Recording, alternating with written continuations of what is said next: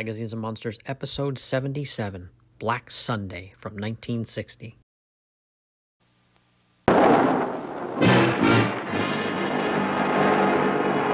Not since Dracula stalked the earth has the world known so terrifying a day or night. It is I who renounce you, and in the name of Satan I place a curse upon you.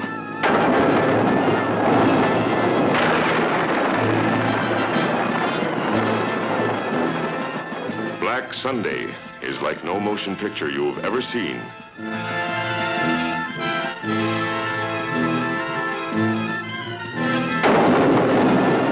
There are those who believe and those who do not.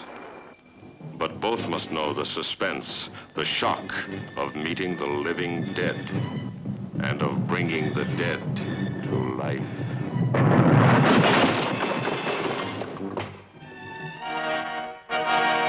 Look into my eyes. Embrace me. You will die, but I can bring you pleasures mortals cannot know.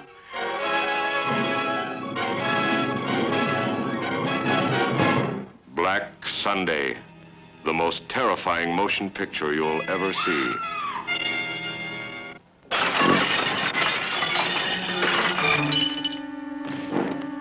Satan, wearing strange robes and fighting with all the furies of Hades, arouses the countryside to a frenzy of black terror.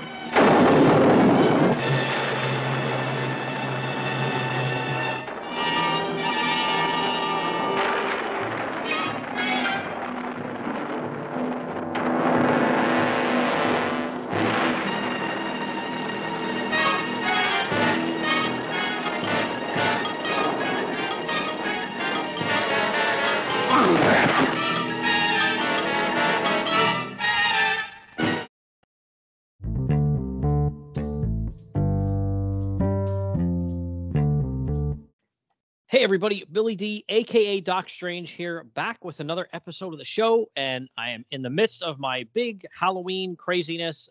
So there's movies and horror comics left and right being published here and for everybody to enjoy. But this is actually, a film discussion here, and it's a film, especially by a director that I've been wanting to cover for a very long time. So what I did was I thought, I'm going to make the whole month of October 2023 about Mario Bava. And what better place to start than his sort of directorial debut, officially, I guess we can say, Black Sunday. And I have a brand new guest to the show here, a guy I've known for a long time. He's a comic book creator, and we will definitely get into everything he's got going on. Welcome to the show, Bryan Baugh. How are you, man? Good. How are you doing? Oh, I am fantastic. So you and I have known each other for quite some time, and right before we started recording, we were discussing, how we got to know each other. And we had a mutual friend who used to be a podcasting lunatic who would put out tons of podcasts. And a lot of times he would spotlight horror comics, and he would talk to indie creators. So, you have an indie comic that you've been, oh my gosh, how long have you had Wolf and Batsy out for now? I created my comic Wolf and Batsy in December of 1999. Holy crap. Yeah. I was thinking it was quite a long time ago, but I wasn't sure it was that long ago. Wow. So over 20 years now. Yeah. I mean, I was creating the comics on the side of my job and family life. So, I was only able to create so much, but I've got about 4 trade paperbacks worth of material. And after many years of doing it in this very small, self-published kind of way with a very small, loyal audience, in January 2021, Alternate Comics picked it up, and since then they've been publishing it as a regular ongoing series. So it suddenly has a whole new readership that it didn't have before, and it's been a blast. Yeah, I've grabbed a couple of their comics. They had a really good sale. I think it was last year, maybe even the year before now. I don't know, man. The years just fly by anymore. In the last couple of years, they had a sale on their website. I'm like, I've seen them on social media. I'm going to grab a couple books. And the one was like more of a teen plus kind of thing. Mm-hmm. I think it was more of a sci-fi / horror type thing, which was pretty good. But I was blown away by the all ages comics I got from them. And for the life of me, I can't remember the name of it, but there's a skeleton guy. Yes, And Mr. Crypt. oh my gosh, that was hilarious. I loved it. I thought it was great. I'm like, oh man, I'm going to recommend this stuff to everybody. It was a blast. I loved it. Yeah, really fun kids comic there. I shouldn't say kids comic, all ages comic. Let me make that distinction because I am no kid. I am far from a kid. But I mean, mentally I am. But my driver's license says I am not a kid. So right, I have that problem too. Yeah, but I really enjoyed that. It was fantastic. I really enjoyed it. Thought, man, more people need to know about these guys. But we will definitely get into alternative, more Wolf and Batsy after our discussion here. But why don't we jump in here and you're a big horror fan, obviously, with comics and with films too. So why don't you, let me know, like, kind of what was your inroads to horror, especially through films? Well, my fascination with horror movies goes so far back, I don't even remember when it started. My earliest memories is watching the black and white horror movies, the Universal monster movies on Saturday afternoons with my dad when I was a real little kid. Wolfman, Frankenstein, King Kong, all those when I was a little kid on Saturday afternoon, Shock Theater with Dr. Creep in Dayton, Ohio. And so it started there. And then I remember when I was in first grade, a movie called Alien came out. and my dad left me and my little sister with our grandparents to babysit us. And Dad comes home from that movie and he goes, Bryan, you got to see this movie. He goes, there's a monster. There's a monster in this movie. It's just a guy in a rubber suit, but it's a million times more realistic than Godzilla. So he took me to see Alien, and I saw Alien in the first grade, 1970. That's awesome. 8 or 9 or whatever year that came out. That's awesome. Good dad there. Yeah, I was never scared of monsters. I just saw them as these awesome magic tricks, and so then I was just the right age to grow up with the 80s horror movies. And, I got my first Fangoria magazine when I was 9 or 10. I can't remember, but cool. Just totally obsessed with monsters and horror my whole life. Yeah.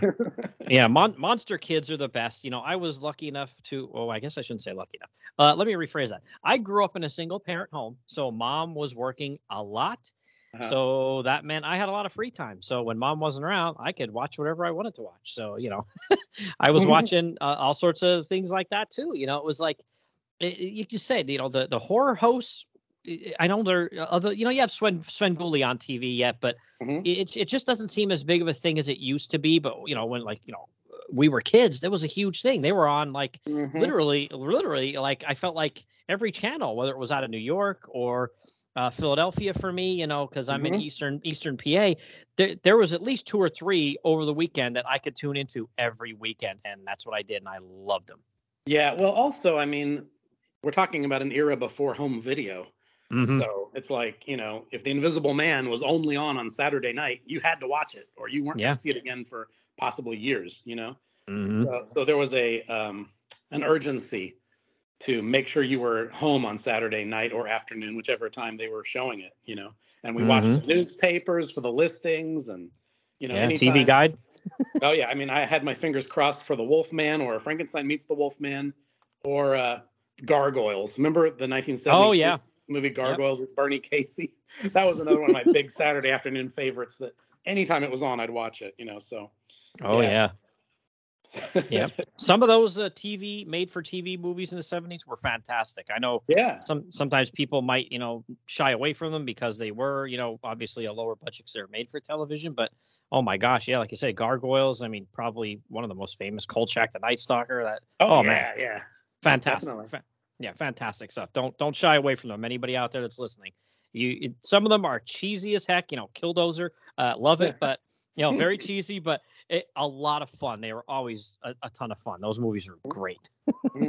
Yeah. So, all right. Well, you and I here, we're going to be, diving into Black Sunday from 1960. And this is, an Italian made film here. But Baugh, this was, like I said, officially his directorial debut. But he had, kind of been behind the camera a little bit, helping out on some other movies. And, he had done some cinematography on some of those Hercules films from the late 50s there.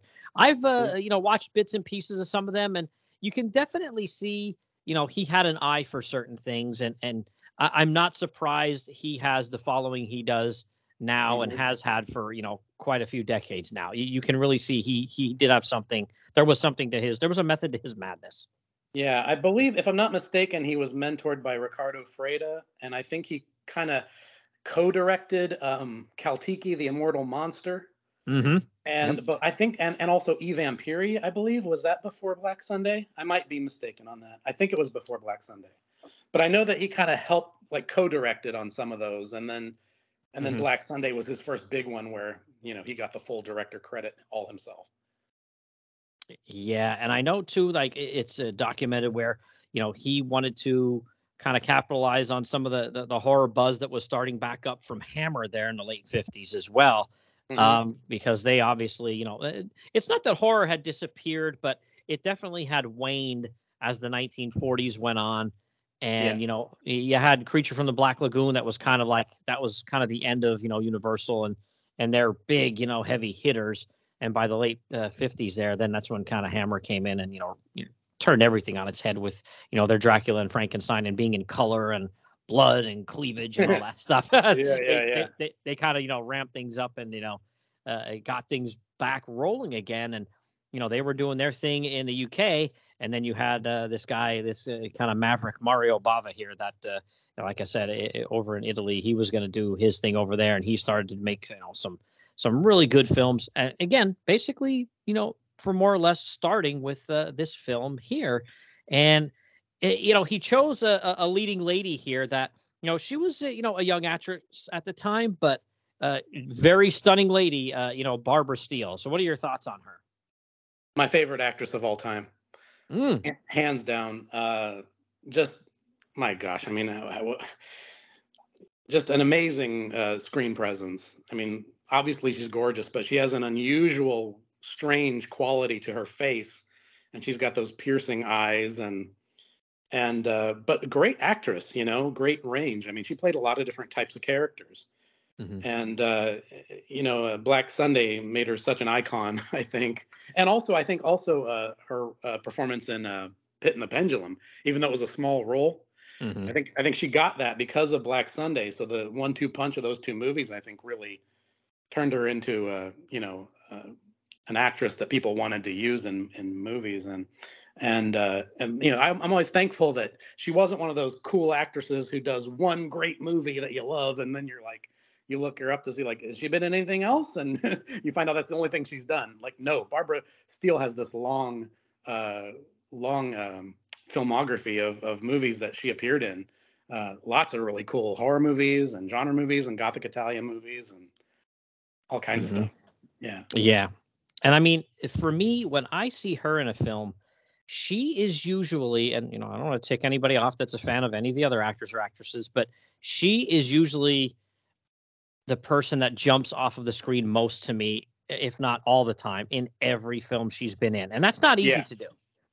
Yeah. I mean, she's like a female Boris Karloff or a female Bela Lugosi, or a female Lon Chaney Jr. She's one of those iconic actors who, no matter what she's in, she's interesting to watch. No matter how good the movie is, no matter how bad the movie is, if she's in it, it's at least interesting to watch because of her. She just projects something awesome. It's not just that she's beautiful. There's something strange about her that just translates through a camera. Yeah, she has like an it factor. It's one of those things that's hard to explain, but exactly. Whatever it is, she has it. Yeah, exactly. I mean, I love her in Black Sunday. I think I might love her even more in The Long Hair of Death. Oh, Margaretti, yeah. Yeah, she's amazing. Castle of Blood. She's amazing in An Angel for Satan. She's scary in that one. And Nightmare Castle, where half of her face gets burned off. Yep. Yeah. She, like you said, she's one of a kind. There really isn't anybody else like her. Yeah. Yeah. She's great. And then, like we said, this is directed, and the story's by Mario Bava. He kind of based it off of a book. and a horror novella by Nikolai. Oh boy, Gogol. Yeah. Oh boy. Yeah. I'm gonna probably butcher some names here, so don't get angry, Europeans here. Trying to not get any of them angry at me here, but other than Mario Bava, there are some people behind the scenes here. You and I talked, for a few minutes, and there's basically they AIP.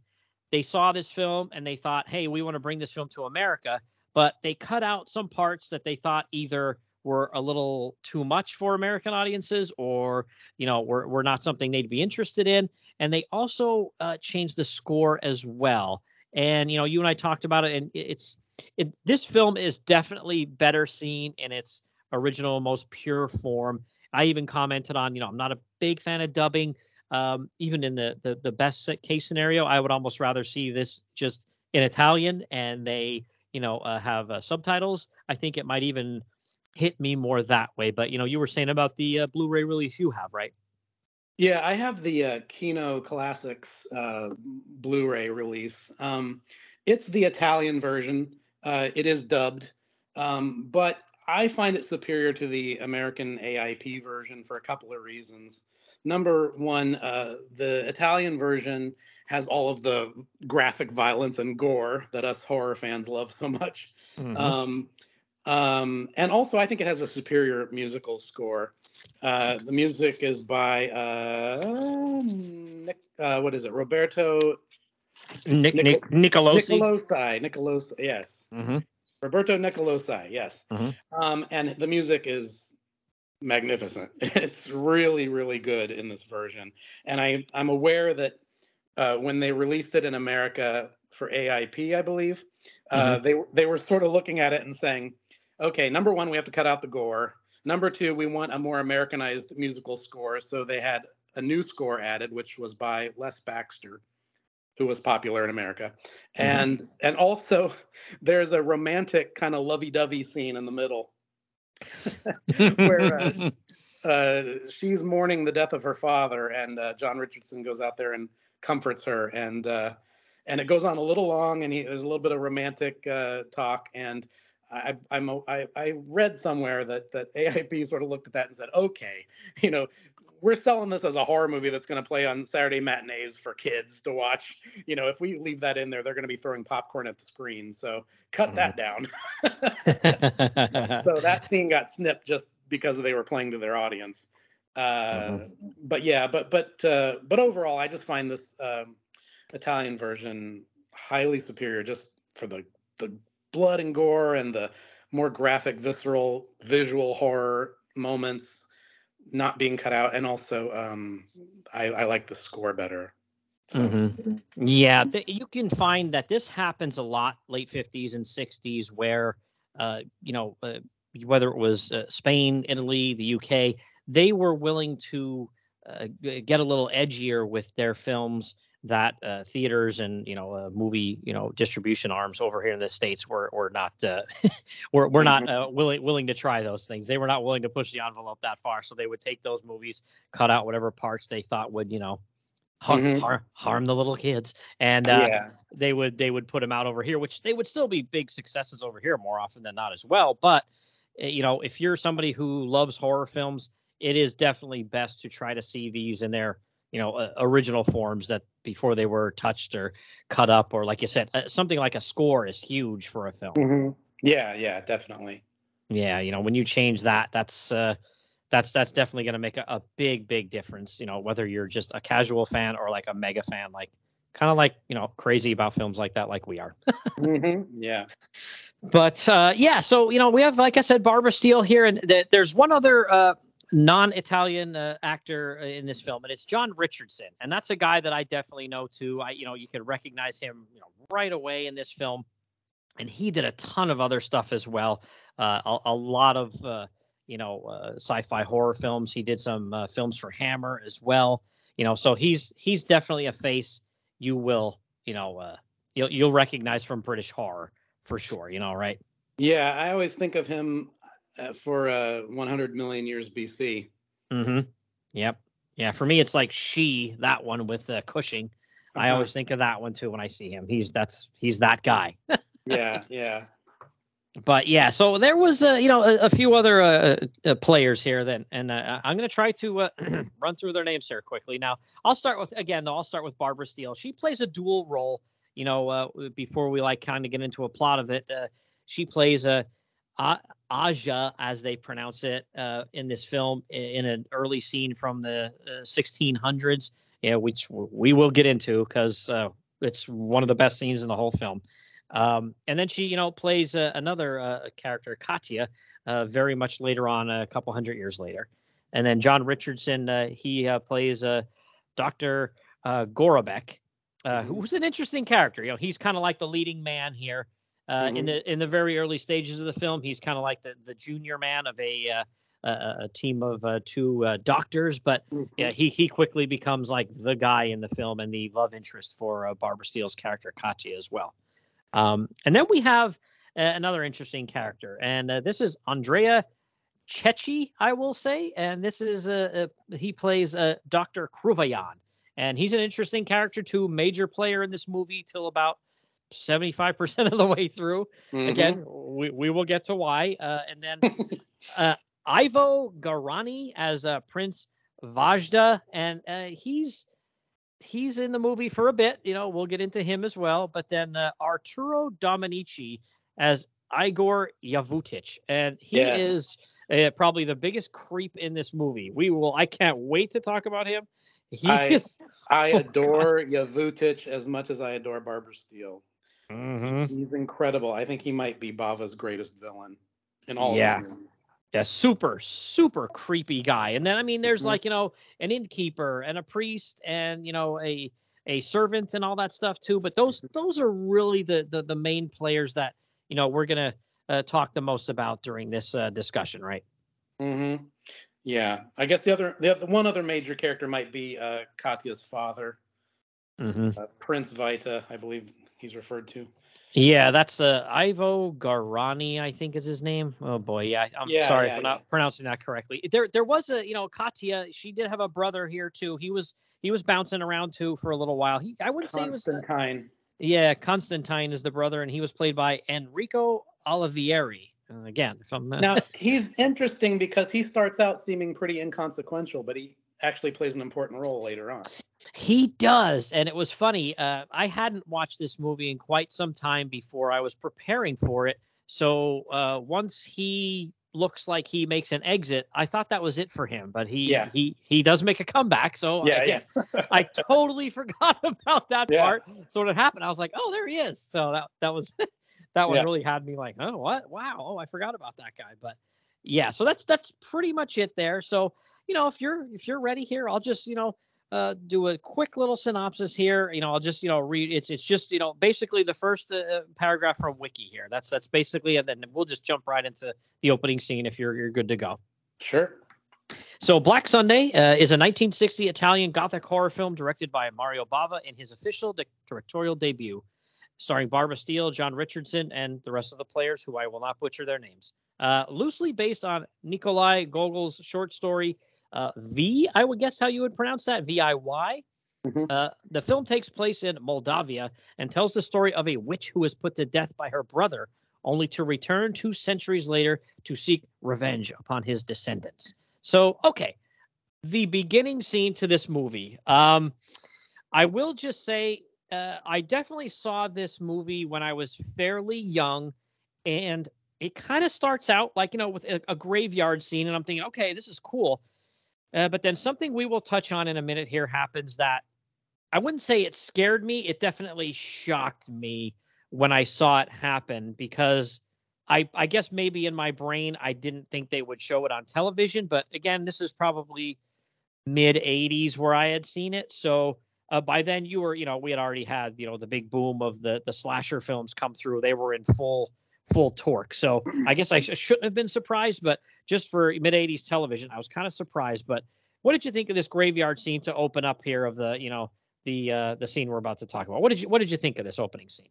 Well, the atmosphere is amazing, and it's obviously shot on a set, but in a wonderful way where it has this, surreal kind of quality to it. The thing that always strikes me about that opening scene is Bava's use of tree branches. Mm-hmm. All throughout the movie, he does it, but he does it really well in that opening scene, and he does it in a lot of his movies, I've noticed. But he's always got these creepy, tangled tree branches in the foreground.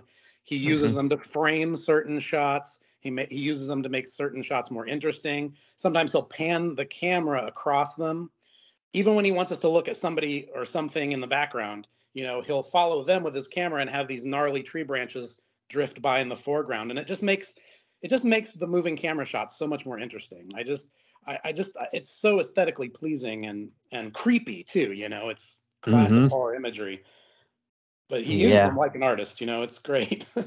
Mm-hmm. Yeah, it's basically a beginning scene here in a graveyard where we're seeing a vampiric witch, this Aja, being put to death for sorcery by her own brother. Yeah. And here's another thing that I totally forgot about with that beginning scene. When the brother is, pronouncing the sentence on her to be killed, he mentions Yavutic, her paramour, as you want to say, maybe her partner in crime here. He mentions him, and a camera pans to. I'm not sure if he's up against a tree or what, but the corpse is laying there, kind of on a 45-degree angle, up against I don't know if it's a tree or a tombstone or something. Mm-hmm.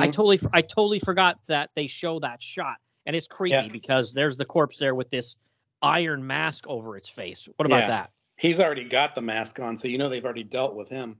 Mm-hmm. And it's strange how in the opening scene they refer to Aza and Yavutic as vampires almost, and yet the whole thing is treated more like they're a witch and a warlock almost. It sort of seems like the whole movie kind of blends those two ideas. But the Grand Inquisitor is her brother. He even says it in the dialogue. He says, "As your brother, I repudiate you." And I just find that interesting that it's implying that her own brother is the one that's sentencing her to death. Yeah, it's really wild, and she's like, "Yeah, well, I don't like you either." Kind of basically says to him like, "Yeah, well, I think you're a jerk too." And this scene, when the dialogue happens, all of this is like, okay, this is cool. This is like, very atmospheric. This is something we will go on to see many times in horror films after this. Back in 1960, other than City of the Dead, which came out this same year, I don't know if I'd ever saw a scene like that before. And like I said, you see it many times after, but this scene is wild. And wow. So they have a branding iron. Yeah. And it's basically curved in the letter S, not Superman here, Satan. And they have it cooked up at 1,000 degrees, and they put it on her back, and she screams. And I was like, wow, holy crap, I can't believe they just did that to her. That was a good one. This is the beginning of the craziest scene ever here. Yeah. I'll tell you another thing I read in an interview one time. I think I read this interview with Barbara Steele where she said that she had to drink a bunch of wine before they filmed the opening scene.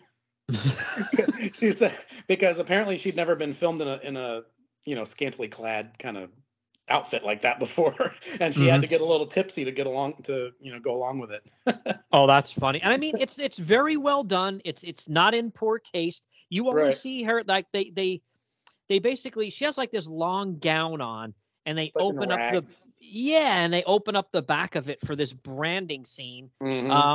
And like I said, she screams, and then that's when the dialogue goes back and forth between her and her brother about, you're getting sentenced for your sorcery, et cetera, et cetera. And she's like, yeah, well, I'm going to put a curse on you, pal. And, you're going to get it. And you and your children and your children's children. And this doesn't end well when somebody does a curse like this. But at this point, they turn her around and they have her up against, again, I don't know if it's a tree or like some really long board or something like that. It almost seems like some kind of wooden contraption where she's flat up against it. And these two like humongous muscle bound dudes with black hoods hold her down. And another guy comes walking over with, what they call the mask of Satan, which on the outside, it just looks like, a metal mask of some face, almost like gargoyle-ish. So you're thinking, okay, cool. But Baugh, he does this perspective shot where we're seeing this from Barbara Steele's character, Aja. We're seeing this from her perspective where the mask is coming towards her as if they're going to put this mask on her, but there's something a little more unique about this mask, right?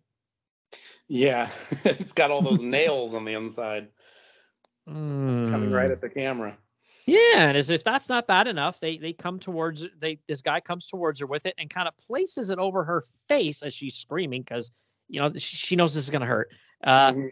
And another even bigger muscle bound dude comes walking over with, I guess you would just call it a hammer, but it looks like it's about 5 feet tall, Yeah. and it's on like a wooden handle, and the actual like part that you use to do the hammering, it looks like it's like as big as like my laundry basket sitting next to me here. Oh, the head of the hammer is like a section of a log. It's like Yeah, it looks like a tree trunk with a it's handle on it.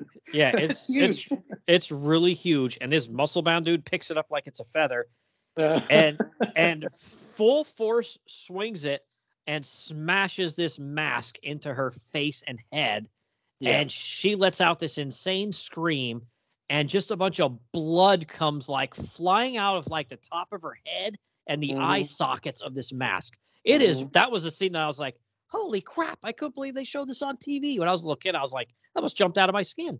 Yeah, a shot that probably set the stage for Lucio Fulci and all the Mhm. 1980s zombie gore fest type movies to come. Yeah, but oh yeah, when you talk about, like you said, like people like Fulci or Argento, I'm sure, and they've probably said this in a million interviews, that I'm sure Bava was a huge influence on them, starting with this movie. Uh-huh. Had to be, absolutely had to be. Yeah. His Oh, movies. this started the whole Italian Gothic movement.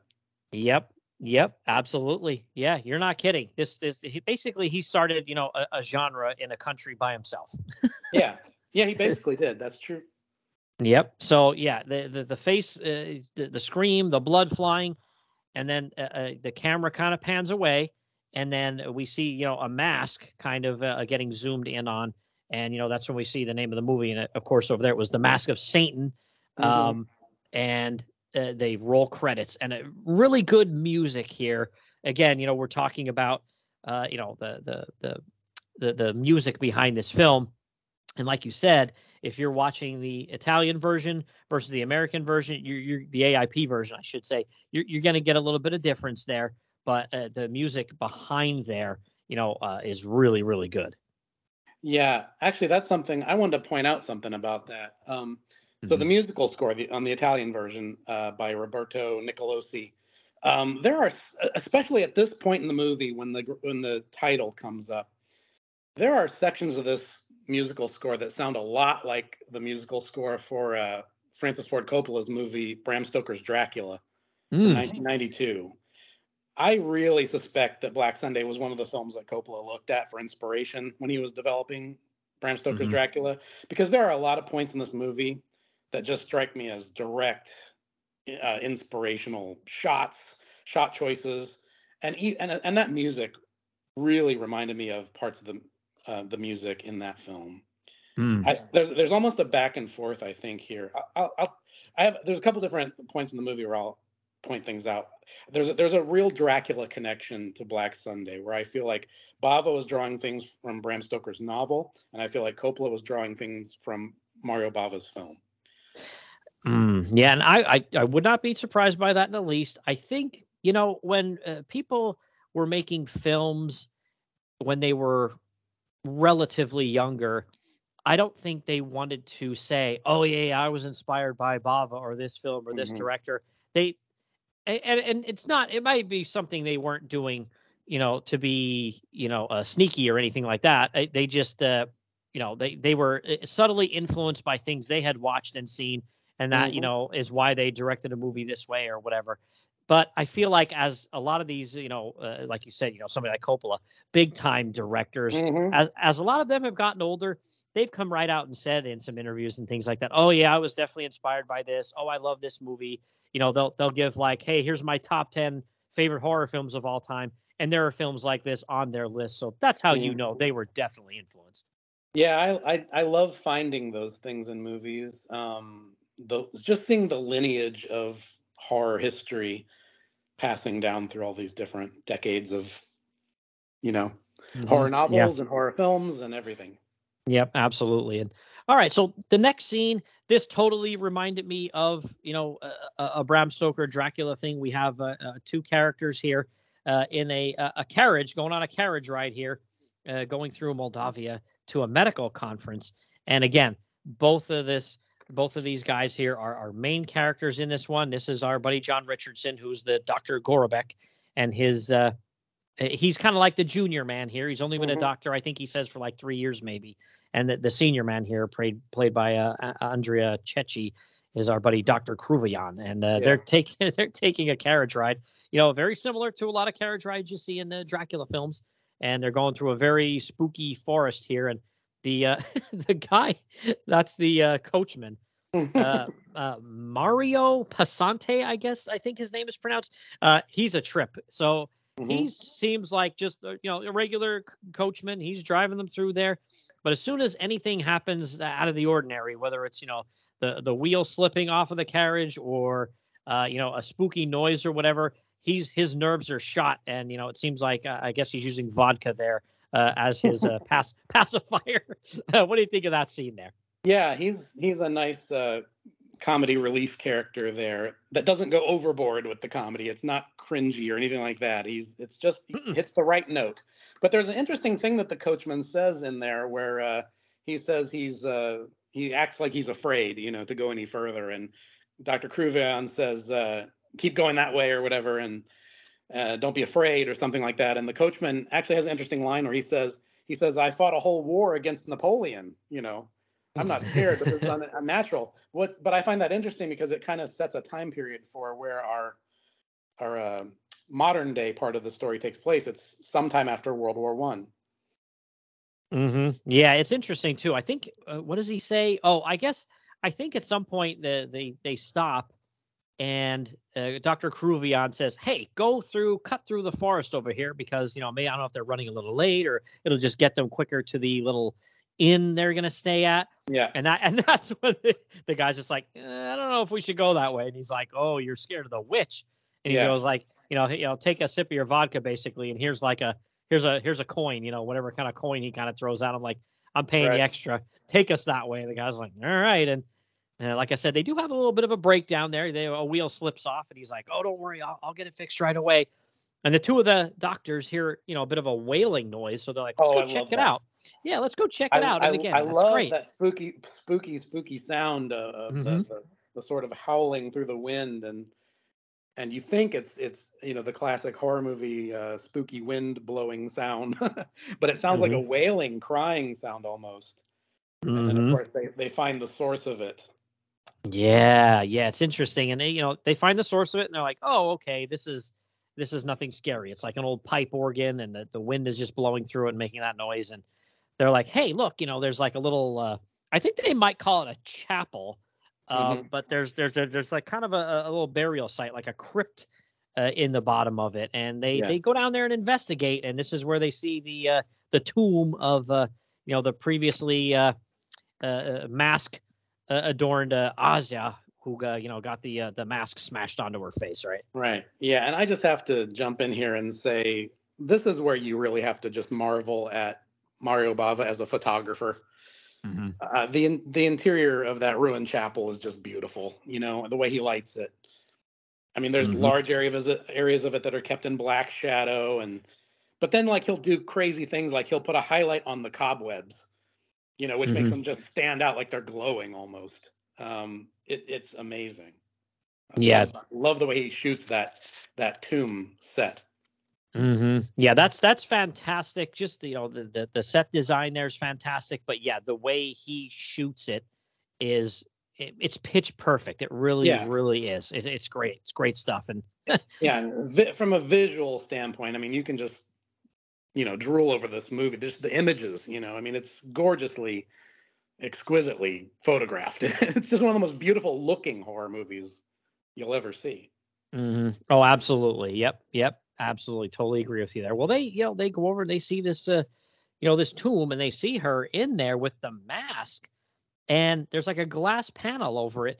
And Gorobek kind of says like, why do they have like this glass panel there? And Kruvian's like, oh, well, there's a crucifix right outside here, so that they're scared. The fact that they have that crucifix there, and then the glass panel, that the witch will have to stay in her tomb here. I like that. That was a nice little touch. I love that concept. That Ozza's coffin has the big stone cross and the glass window, so she's for eternity, she spends eternity lying in her coffin, always looking up at the cross to keep her from rising from the dead. It's just such a great idea and visual. Yeah, it's fantastic. And the next part here, I would get your opinion on this. So as they're checking it out, the driver yells, and he's like, "Hey, I need help out here. I'm scared. I need help." Okay. So Crouvion says, "Hey," to Gorbeck, "Hey, go out and help this guy. He's a goon. He needs help. He can't even get this wheel back on, and he's scared. Go help him." He's like, "Okay." And a giant bat kind of like flies out of this like dark spot. Like the camera moves over to this one place, and it's almost like there's like some kind of like inset piece of the wall, and a bat comes out of there and tries to kind of attack Crouvion, but he kind of like beats it away with like his cane, and then he pulls out a pistol and shoots it, and then just pounds on it some more with his cane. And in doing so, he smashes the glass, to the top of the tomb here for Ozza's tomb. Yeah. And I was wondering what your thoughts were. So do you think even in her, half dead, mostly dead state, this was something that Ozza kind of orchestrated, or was this just happenstance with this bat coming after him? That's a great question and a great way to look at it. And I love the fact that we don't know, because a little bit of mystery and ambiguity in a horror movie is always a good thing. And the fact that Bava doesn't spell that out, so we can have a conversation about it and wonder about it.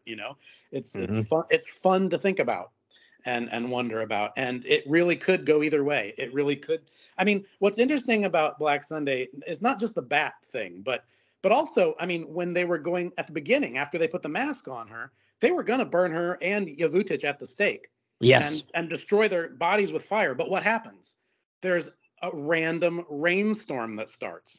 And the only reason they didn't burn up their bodies and prevent this entire movie from happening in the first place was because of a chance rainstorm. So it put out the fire, so they couldn't burn them. So they had to just bury them. So you have that event, and now you have this bat that seems to be another random attack. And it's really curious how these sort of coincidences are contributing to allowing the horror to happen. It's almost like if that rainstorm hadn't happened, they would have burned the bodies, and this would all been over with way back when, 200 years ago. if that bat hadn't attacked Dr. Crouvion and he hadn't freaked out and smashed that cross, the rest of the movie wouldn't have happened. But it's like we have these sort of bizarre coincidences that appear random, but who knows? Maybe they were orchestrated by the forces of evil. Yeah, and I mean, because that does look like a place where bats would hang out. But yeah, I often think to myself, I wonder if Bava was just trying to get people to like think about it, talk about it, wonder, hey, was this something? Because it's kind of a an evil place with these people buried there. So I thought, I wonder if he's trying to subtly say, hey, maybe this was the witch here, as they keep calling her. It very well could be, and it is a very large, unnatural looking bat. I mean, Bava only gives us glimpses of it because I think he was aware that he was filming a big rubber fake bat. So he mostly shows its shadow or puts it in silhouette. Yeah. But from what we can see of it, it is supernaturally large. So that could well be. It might just be a supernatural vampire bat guided by Princess Ozza in her undead slumber. That's what I think. It's fun to think about. So, all right, now this next part is insane. So, Dr. Crouvion, this guy's either partially insane or he's got a set of grapefruits, because he reaches down because he wants to take a look at this witch. So he reaches down into this tomb and pulls that crazy mask off of her face that got smashed into her. What do you think of this? Like, what is wrong with you? Yeah. Well, God. Yeah, that's a harder one to figure out. Jeez, logically. He's But I don't crazy. know. Maybe it's the curiosity of the scientist or whatever. But you know what? Who cares? Because when he pulls that mask off, we get that amazing shot of her dead face Oh, with the scorpions crawling out of her eye sockets. oh, it's I so mean, gross. that's priceless, Mhm. and that's what it's all about. Yeah, that is absolutely disgusting. Like that was like, oh, gross. Like again, I liked gross things as a kid, and I was still like, oh, gross. Yeah. But yeah, but in doing so, he smashed that glass and cut himself a little bit, Yes. and sort of in a vampire-ish kind of way. This blood that drips down onto the corpse is going to be what I don't want to say reanimates Ozzo, but sort of does. Kind of gets her going. She's not fully there yet. We'll talk about Mhm. that, but it does kind of animate her enough to pull some shenanigans here, right? Yeah. It definitely revives her. It's the blood Mm-hmm. she needed. Yeah, and we do Definitely. see her kind of slowly revive over time. Where what Bava does is he has them say, hey, "Okay, hey, the carriage is fixed, it's ready. Let's go to the inn," and they go to the inn, and then it flashes back to the corpse and the blood on her face, mouth, whatever, Yeah. and kind of slowly reanimating. And it doesn't all happen in one scene. Like Hammer, when they would show Count Dracula reanimating, they would show it all in one scene where Bava chose to break it up over at least 2 or 3 little Yeah. snippets, right? What are your Yeah. thoughts on that? Good point. That's true. Yeah, he does kind of drag it out, doesn't he? But he kind of has to because he needs her in that tomb at the end. He needs her to not be fully revived until the end when she tries to possess Katya much further on. So I think it might have been a plot device to keep her there in the tomb, because really Yavuta just becomes our main villain as we go on, roaming around, killing people and doing all the really bad stuff. Um, but it is unusual and different and very cool that the blood revives her, but it takes a while. She's been Mhm. dead. She's been dead 200 years. Um, it's kind of nice that she doesn't come back all at once. Yeah, and it's interesting too because some of the scenes, oh my gosh, they're really gross and disturbing too. Of like Mhm. her body laying there and like this gross, liquidy, gooky looking stuff in her eyes and stuff Yeah, like that. Like, man, he went all in yeah, on those small scenes. And again, you think over the course of an hour and a half, they probably amounted to about 30 seconds. But little scenes like that are scenes that really stick in your head. uh I'm not trying to make a funny there, stick in your head with the mask, but huh. that stick in your head when you watch this movie and you think back on it, right? Right. Yeah. Yeah. They're amazing images. Hmm. And a So, great, and by the way, a great fake head of hmm, Barbara Steele. It's very yeah. convincing. If it Oh, it's weren't for those, fantastic. if it weren't for those eyes, you'd think it was her lying there with dead makeup on. I mean, it looks really good as Yeah, an and effect. is there something really important here that happens as well as Dr. Gorbeck and Crouvion leave to go back to the coach. They meet somebody out in the I don't know, courtyard or whatever you want to call it. I guess her ancestral home, her family home is very close to this place. They meet Katya Vajda, and that is the beautiful Barbara Steele here in her dual role. What did you think of that scene with her with the dog and the black cloak? Great scene, right? Oh yeah, I mean, and this is probably the most iconic shot in the whole movie. I mean, this image of Barbara Steele standing there with the two big black dogs in Hmm. her black robe underneath the arch of that ruined chapel. I mean, that shot has been reproduced in countless film books and articles on this movie. Even just articles about Barbara Steele, they use that image a lot. So, Hmm. so it's really probably the most famous image from the movie. And of course, it's just gorgeous because Bava knows how to set up a shot, and it's a great composition with her under that arch, and the dogs are impressive and threatening and intimidating, and you don't know if she's uh, you know good and beautiful or if she's dangerous. So it's a great shot. Yeah, I Great like shot. how Bava did that because, like you said, you don't know if she's the good, bad. You don't know what's going on because again, she's dressed in all black. She Yeah, has jet black hair. Basically, yeah, all you can see are her hands and her face, Yeah. and then these two enormous dogs that look like they are complete killers. Yeah. And the two doctors just walk right up to her and they're like, "Hey, how's it going?" And I'm just Yeah. like, And in no, I would fact, not do that." in fact, when you see that image reproduced in books and magazines, I always forget that that's Katya, not Asa, Mm-hmm. Yeah. because she does look so intimidating in that shot. Mm-hmm. It's easy to forget that, no, that's the good girl. Yeah, and I'm thinking he probably did that on purpose to kind Yeah. of show you like a little foreshadowing there. Yeah. But yeah, she looks fantastic there. Like you said, she's awesome in these films. Mhm. Everything about her is awesome, and like you said, gorgeous lady too. She's standing there, Mhm. and Dr. Gorobek, he thinks she's gorgeous too, and we can see this right away, right? Yeah. Yeah. He's definitely attracted. He's just like he's got those like googly eyes on when he sees her, like, whoa, a Yeah. Those girl. dogs aren't scaring him away. No, no, they are not. But they just do a little quick introduction here, and she says who she is, and they say who they are, and then back to the coach and to the inn, which I think they're fairly close to it, so it's not like it's a longer ride or anything in the coach. They're pretty much they move on from that scene, and like I said, as they're flipping back and forth between these scenes at the inn, that's when we get Ozza kind of getting reanimated from Cruvion's blood there as well. But Mhm.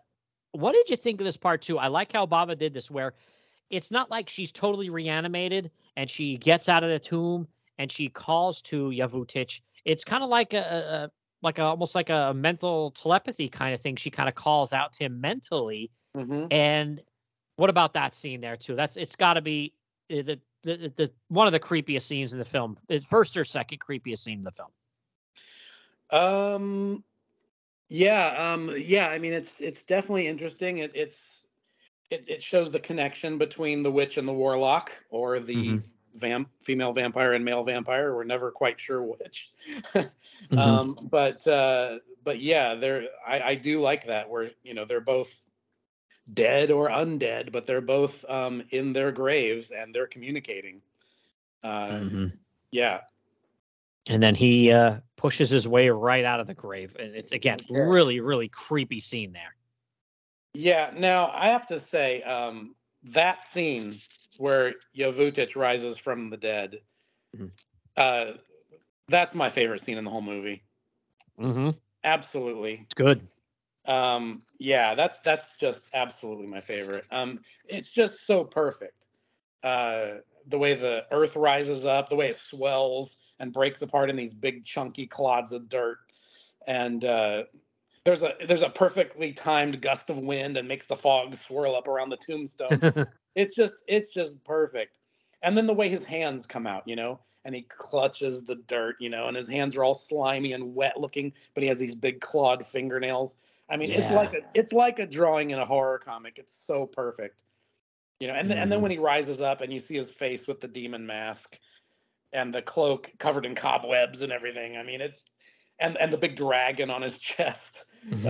It's magnificent. It's my favorite scene in the whole movie. It's just so perfect. Yeah, like you said, that especially for me, the part where his hand comes up out of the dirt and like kind of grabs onto these, concrete, tombstones or something like that. One and then the other hand come up. They're these huge clawed-looking hands. Like, wow, that is just amazing. Yeah, amazing.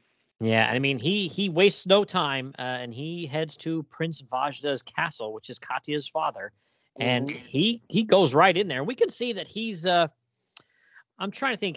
He seems like he's almost on the verge of having like a nervous breakdown, and I don't know if they ever say in the film if this is something that has been building for days, weeks, or months or years, or if this is just something we're to think is happening because of what is going on over in the crypt tomb graveyard place. I'm not sure about that. What are your thoughts? You're referring to Katya's father? Yeah, how he's kind of Yeah. being a little like he doesn't look like he's in good shape. Yeah, he's definitely sickly. Hmm. um, we have that whole scene where Bava cuts to the inside of the Vita, Castle Vita, or whatever it is, Hmm. and the pace slows down a little bit, but he's taking his time and he's introducing all the different characters, and yeah, we get the father, and he's definitely sickly and not doing well, and Katya and her brother Constantine, And we're tracking around the whole room. And we also see something very important in there, which is the fireplace with the big, they call it a griffin, but it looks like a dragon to me. Emblem on the back. And you have a feeling that the movie's kind of slowing down there, but it seems like Baugh is giving you information that's going to be very important later on. But yeah, the father is definitely not in good shape. And and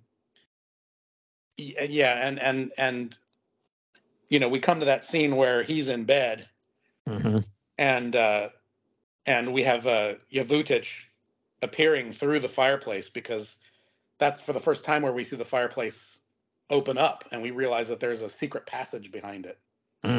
Yeah, that's fantastic. That was a great touch there too. I really like that. And Yavutich comes out of the dark, you know. And again, it's another connection point to Dracula, in my opinion. It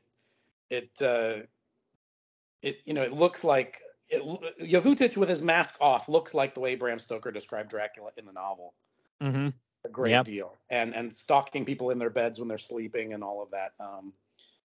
Yeah, it's just so atmospheric and so great. It's the creepiness of the building. Yeah, Yavutich, and he's a big guy too. Like, well, I don't know how tall and everything he was and his weight and stuff like that, but he looks like a huge guy to me. So he's already a little imposing. And then when you throw the makeup on him here as well, he looks super, super creepy. Like this that was a great job in this movie. They did a great job with him. Yeah, he looks like he's been dead for 200 years. He literally does. While still being powerful, you know. He's a great character. Yeah, well, the prince here, he's able to, you know, Katya's father, he's able to ward him off with a cross, I think he has there, and he kind of disappears. Which, you know, again, like we said, we thought is interesting, because even if it is some kind of a vampire type thing, that would work on them, or if it's just some kind of, you know, a demon type thing, you know, witch type warlock thing, that would get rid of them too, you would think, right? Yeah, but you're right. I mean, going back to what you were saying, it's hard to tell exactly what's wrong with Prince Vita, the father character, up to this point. He seems to have been sickly from the start, but it's almost as if he had some premonition that all this was coming. So he's scared even before he's scared, you know. And he wards off Yavutich with the cross, and of course that's what brings, you know, Katya and Constantine into his room. Oh, and there's a butler character who comes into it also. Ivan, I believe his name was, and yes, Tino Bianchi is his name, the actor. Yeah, and they tell. Oh yeah, and there's another house servant named Boris, I believe, who appears. Remember, and they tell him to go into the village and fetch a doctor. Yes, because he kind of collapses. You know, the Katya's father here, he kind of collapses, and they're like, "Oh, you got to get a doctor." So, and she, you know, that was an important meeting there, not only to establish, you know, when Gorobek and Kruvian met Katya, you know, to set up the little romance between Gorobek and Katya, but also that she's like, "Hey, I know there are 2 doctors right in town at the inn. Go grab those guys and bring them here, Boris." And, you know, poor Boris, he's not long for this world. So that's right. We see Boris kind of run like, "Yes, I'll go get them." But, you know, somebody different shows up at the inn to get Dr. Kruvian here, right? yes. But here we have the plot point that brings our 2 groups of characters together. This is what's going to bring the doctors to the house to reunite with Katya and meet all the other family members and get involved in the horror adventure to come. Yeah. So our buddy Boris, you know, he basically gets killed before he can get to, you know, the inn, and Yavutich kind of plays the role then of like, "Oh, well, I'm the servant, so you know, Dr. Kruvian, come to the castle. You know, we need your help here. You know, Katya's father is very ill. We need your help, you know." So he's like, "Okay, cool." So he jumps in, and they take the little carriage ride over there. But when they get to the home, it looks to me like they kind of you know, park the coach around the side, and it seems like it's like the shot when I'm looking at it, it looks almost like their ancestral home is, you know, kind of like right in front of us, but but as they kind of walk in, it's like a bit of a wider shot, and it looks like that, a crypt and tomb and everything where Aja is and where Yavutic was is literally like, I don't want to say connected to the house, but it's pretty close there, right? Right. Yeah. Yeah. And it's worth. Yeah, definitely. There's a sense of geography going on here where everything, but it's just vague enough for it to all make sense in your Hmm. head, where you can kind of put together fill in the blanks in your imagination. But it does work and it does make sense. Um, it's worth pointing out here too. I believe when they first pull up to the castle and you see that big tower, that castle, I recognize it. I mean, it's been used in a lot of different Italian Gothic horror films. Oh, Uh, cool. yeah, I mean, I think they used it in Long Hair of Death. Um, it's one of those famous Italian locations that's been shot for a dozen movies.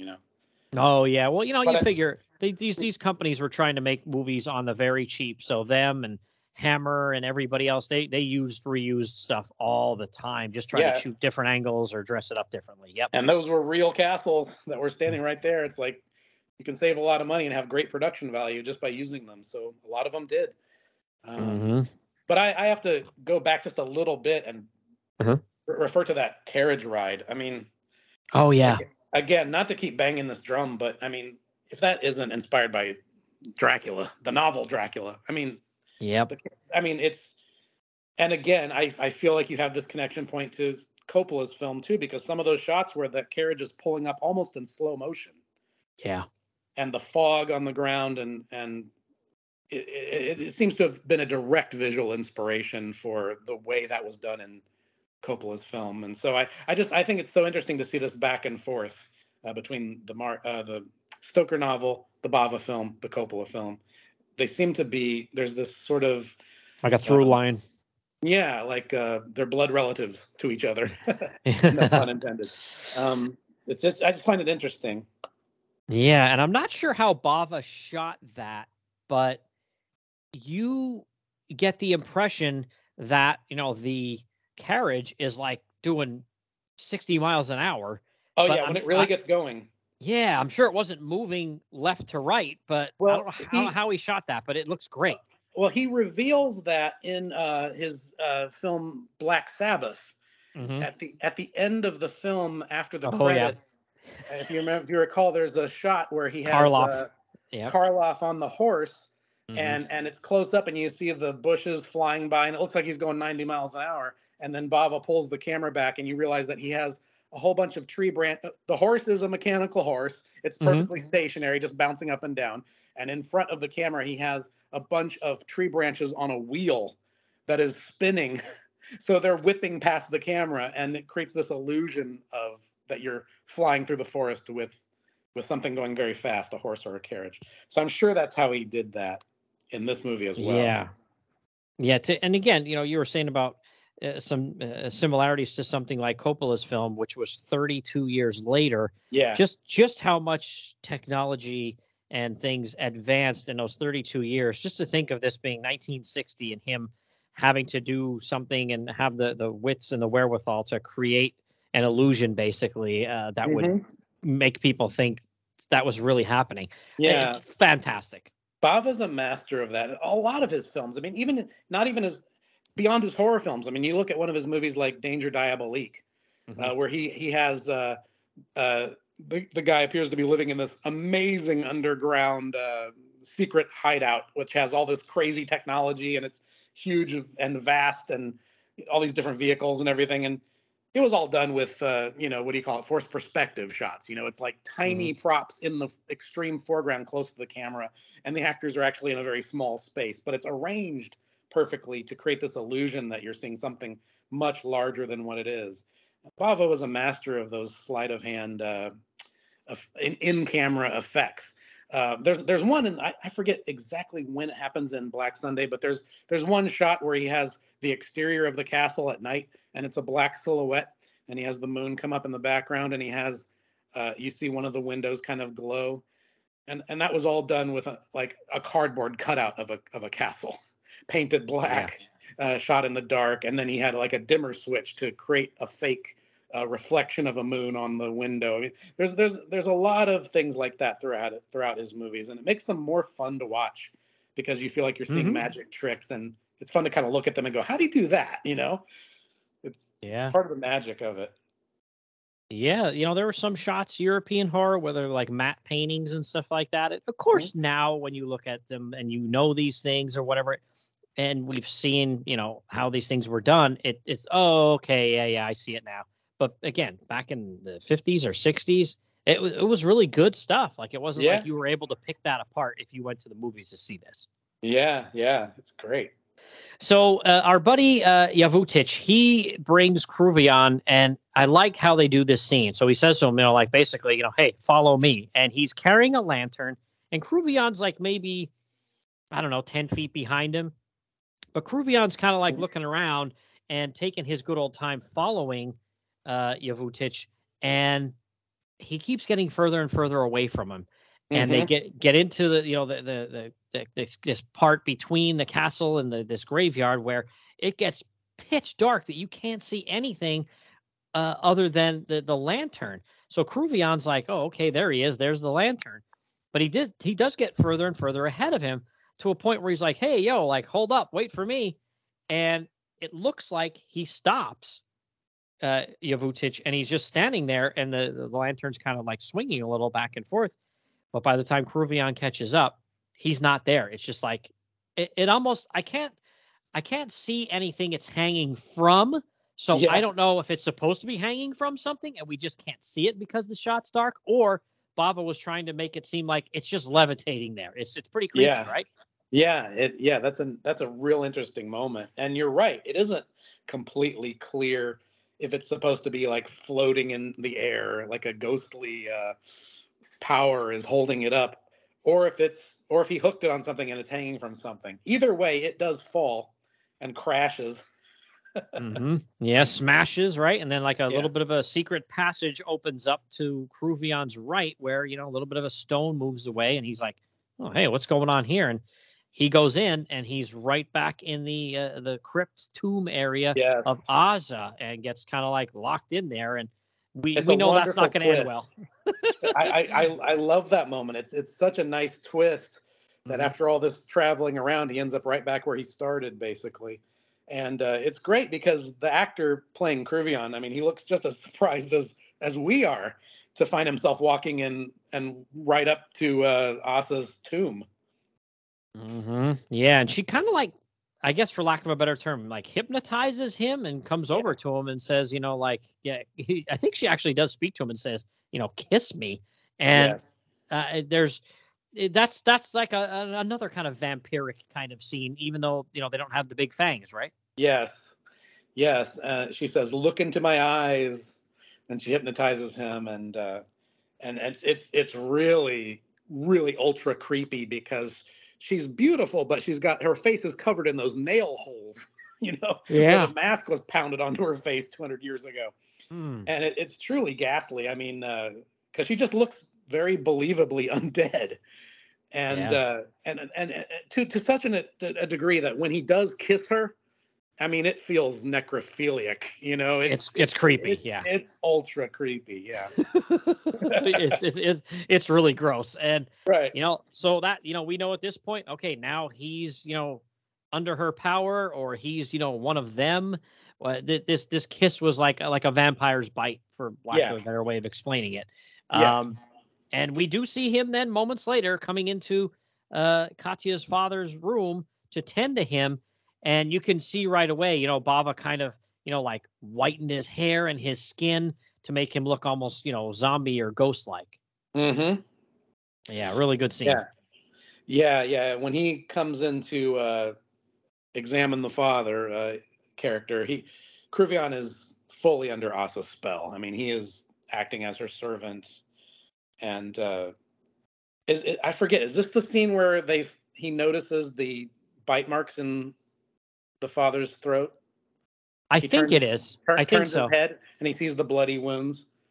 So it's interesting, this sort of strange, vague mix between vampirism and witches here, because on the one hand, she only had to kiss Kruvion, as far as we know, to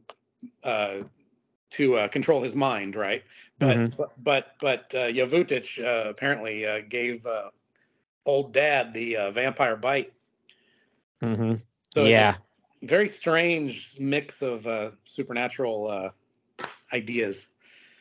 Yeah. And we do, sort of through some dialogue and then just, horror movie osmosis here.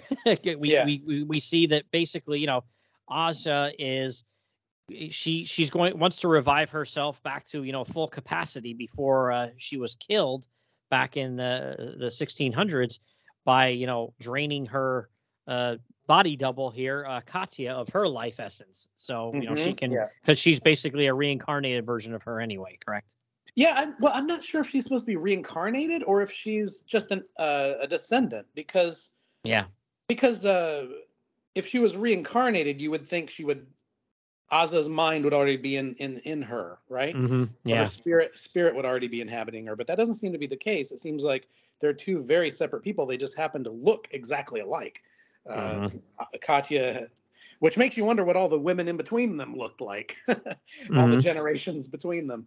But yeah, Katya is the spitting image of Asa, and Asa, or maybe they didn't. Maybe the generations of women in between them didn't look so much like Asa because there is some dialogue here that has to do with I forget if Yavutic actually says it or what, but somebody seems to say that that Katya is she resembles Asa so much that this is why Asa has chosen her Mm-hmm. as the one to inhabit, because it's like herself reborn almost. It's that Yeah. the resemblance is that close.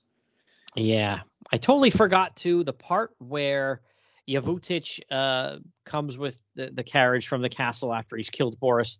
Uh, as he's picking Kruvion up, there was a little girl that I guess her parents maybe own this inn. They were like, "Yo, go out to the barn and get Yes. some milk." And there's a little creepy scene, and she's a little kid, so she's scared. She does see Dr. Kruvion get picked up by Yavutic. That's right. She sees him very clearly. So, at this point, her Katya's father dies, but Kruvion kind of disappeared, and they're just like, where'd this doctor go? He was supposed to be looking after our dad, and Constantine and Katya are like, where'd he go? He was supposed to be watching our dad. Now he's dead. So, hey, there's another doctor at the inn as well, Gorobek. So, they're just kind of like, maybe he should come out here and check things out too. But I know at one point they're like, the villagers are kind of like, I should say that if it's all the villagers, it might be a lot of servants that are like, hey, where's Boris? But doesn't the little kid find him? A bunch of little kids find Boris dead in like the river. Yeah, that's correct. Yeah, his body sort of washes up on the shore. It's gross, yeah. Of the river, yeah.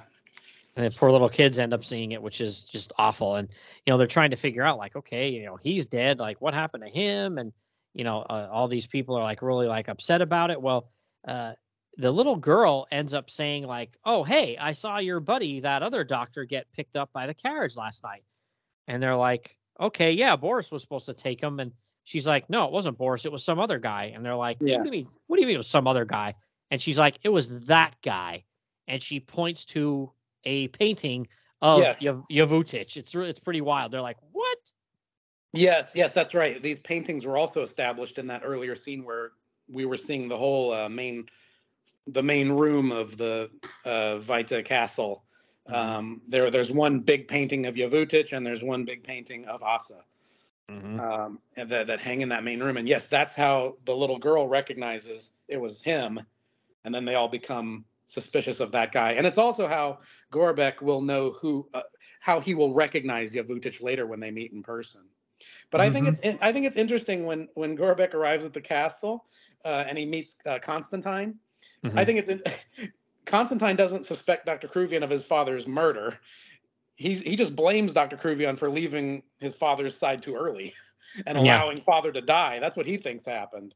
So they don't suspect that Kruvion may be missing because they don't suspect that he might have been the actual one who killed the father. Yeah, they don't suspect foul play at all. They just think Yeah. He had been sickly and he had something traumatizing happen. So, he died, but where's the doctor that was supposed to be taking care of him? They're all just mad at him that he left. I think it's funny how that completely goes right over their heads because nobody's quite suspecting the supernatural yet. You know? No, not yet. Nobody thinks there's anything silly going on here. But it is interesting that at some point, I know too, where the Gorobek, he goes to talk to a priest. Yes. And the priest, he's not a huge character here in the film. He's from here till the end, he's there, but he doesn't have a ton of dialogue or anything like that. He's not like a Van Helsing type character in Right. as far as like action and what he does necessarily, but he sort of kind of plays that role a little bit, doesn't he? Yeah, he does. It's a small character role, but he does have some important things to do in the movie. I mean, it's really talking to the priest that kind of brings Gorobek around and makes him accept, okay, this is not normal. This is the supernatural. And because Gorobek is leaning back on his as a scientist. He's trying to look for a natural explanation for all these things.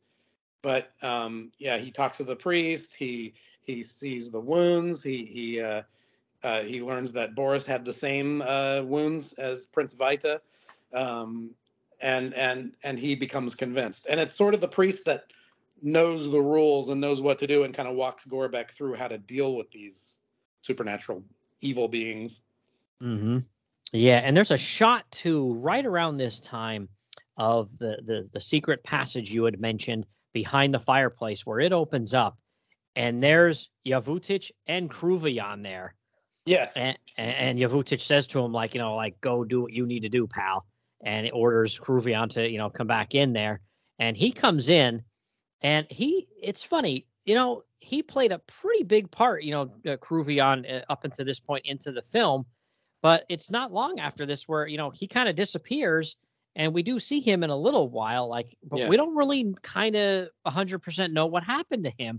I felt like I just was like, did I miss something here? Did something happen to him? Yeah. Because he kind of falls off the cliff here. I don't know if they wanted to get him out of the way just because Yavutic is the big bad. Maybe, I'm not sure. Yeah, I've read a few things that said that there were parts of this movie that were being written and rewritten while they were shooting it. And I've also read some things where this movie has been sort of examined, and people have said that there's some shots in here that almost feel like some of the shots were maybe written in a different order than they're edited together in the movie. Out of sequence. Okay. Yeah, exactly. And or maybe something is missing, and that might explain some of the weirdness in this section. Because it's not just that Kruvian kind of gets sent on a mission and then kind of disappears, and we don't see him again until he's in a coffin, But there's also some weirdness with Katya in her bedroom, where she's undressing for bed, and the curtains seem to move as if someone's hiding behind them, and then she's like all the way across the room looking in her mirror as she takes her cross off, off her cross necklace. And a hand reaches out from the curtains as if to grab her, but she's nowhere close anymore.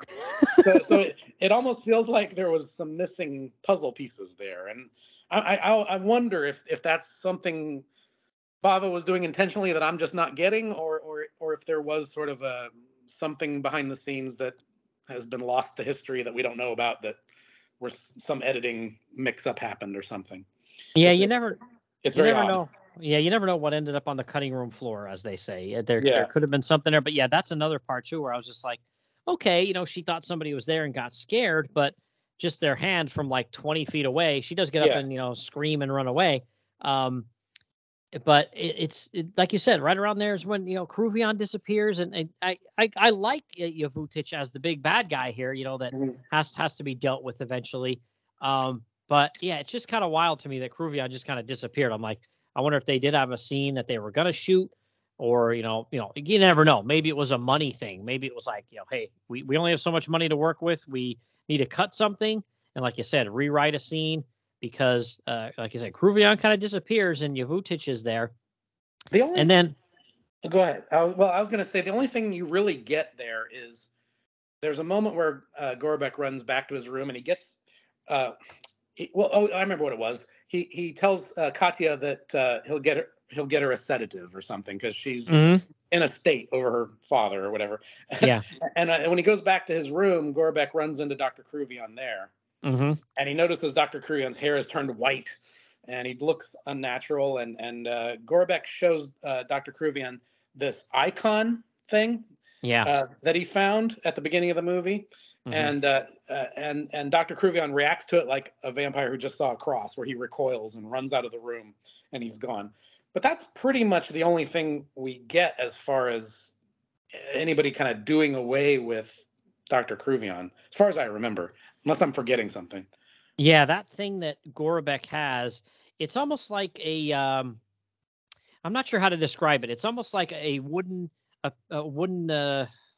call some it an kind. icon. Yeah, where it has like two pieces that fold out, like almost like barn doors, and Yeah. underneath is like a picture and some words. And I know Gorbeck, takes it to the priest, and the priest is like, "Oh, well, we'll have to, decipher what this means. It's in some other kind of like language or whatever." And Yeah. I think they eventually use that to figure out how to, kill the witch and her warlock buddy here. But I don't know why that would scare him and make him run away. You would think he'd try to grab it and destroy it if that's got some kind of secret Yeah. information there. But that's pretty much the last time we see him, and he runs off. And eventually too, there's a weird scene where it just kind of comes out of nowhere. But there's like candles burning all over the place, and one of them starts to light like a tapestry on fire. And the Yes. manservant guy, the butler character guy, comes in and starts like putting the fire out by beating on it with like a broom or something. And this is where he kind of notices like I think it might rip through the painting.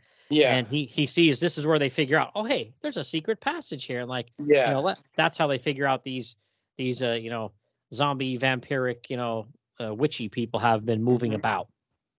Yeah. I think that, okay, we were talking about coincidences that may not be coincidences. I think that was on purpose. Oh, for sure. I think that was the evil power of Asa and Yavutich causing that, because there's an unexplained wind that blows through the room and causes that drape to catch on fire, hit the candle and catch on fire. Mm-hmm. But yeah, it's pretty cool. It's almost kind of like very similar to the way Dr. Kruvion accidentally smashes the cross. Yeah. Swinging at it with his cane. Here we have a scene almost like that, where the butler is swinging at this fire, trying to beat it out, extinguish it or whatever, and he accidentally tears through. The tapestry falls down, and it reveals that he accidentally tore through a painting behind it, and it reveals this hole in the wall and another secret passage. Mario Bava loves secret passages. he definitely does. He puts them in a lot of movies. Well, and then the not off used Constantine here, he's like, oh, let's figure this out and check things out, and he's trying to kind of get involved with the secret passage. Well, he's back there, and so's our buddy Yavutich, and Yavutich is a big, creepy, scary, strong, supernatural kind of guy. So he takes out Constantine here. It almost looks like he chucks him down this. There's almost like a panel in the floor, like that's open, like you would think like a bottomless pit or something, the way he chucks him down. Yeah, and he's like, ah, and you're thinking, okay, that's the end of him. He's dead. And you're thinking, okay, well, now it's up to our buddy Gorbeck here and the priest to kind of figure things out. And they do start to figure out, what's going on and how to do away with people and stuff like that. But this is a part two where I think where Gorbeck and the priest, they do find Kruvion dead, out in the graveyard in a casket. And I'm just like I said, I was kind of just like a little confused. I'm like, what happened here? How did he end up like that? And they don't really ever explain it. They just show him there. He's in there. He's dead. And then they also find the mask of Satan out there as well, like from the beginning of the movie. I'm assuming that's probably the one that our buddy Yavutich took off. Yes, it is. And that's sort of the clue that it's almost like they follow the trail. It's amazing that it lasted that long, but it almost leads them right back to where his grave is. Mm-hmm. Personally, yep. I mean, as cool as Yavutich looks, unmasked, everything, I wish he kept the mask on. What an awesome horror character he would go down in history to be if he always had that mask on. I mean, what a great action figure, Oh wow, yeah, we need Amigo. Yeah, definitely. Well, we're basically heading into the last act here now, where Yavutich and Aja, they're gonna do their final plan here. they're going to get a hold of Katya, and they want to, drain her of her life essence so Asa can kind of reclaim her throne of evil here. And, it's up to Gorobek and the priest to stop them. And I do think it's interesting where a crucifix kind of, again, like in a vampire kind of Dracula movie, kind of thwarts some of that from happening. But then we get, like a showdown with Yavutic and Gorobek as well. And this is, where I thought, I don't think this is going to end well for Gorobek. Now, he's a big guy, John Richardson. He's a big dude, too. He's a pretty big guy. So they're going back and forth. And just as it looks like he's going to get chucked down into this, bottomless well or pit or something here, Constantine pops back up, doesn't he? Yes. Yeah. It looks like Gorobek is done for. He's hanging on the edge of that trap door. And Baugh gives us a shot from way down deep inside that pit where we see spikes pointing up. So we know that it's a deadly trap. And Yavutic, being the wonderful fellow that he is, even tries to help by stepping on Gorobek's fingers, trying to smash him and make him fall. And right then, a pair of hands rise up from the pit and grab Yavutic and start pulling him down. And turns out to be, of all people, it's Constantine, who up to this point seemed to be the most useless character in the movie. But now he clearly had a purpose, and here he is. Yeah, and he like I said, he kind of pulls him down in there. But I have a question though. So, is Yavutic dead at the end of this movie? Well, I like to think he's still around. Yeah, me too, man. I thought, you know what, him being alive didn't seem to, like, in a way, it did seem to coincide with Asa being resurrected, but I kind of felt like, well, once he was alive, like, I shouldn't say alive, he's kind of undead. You know what I mean? He's with us again.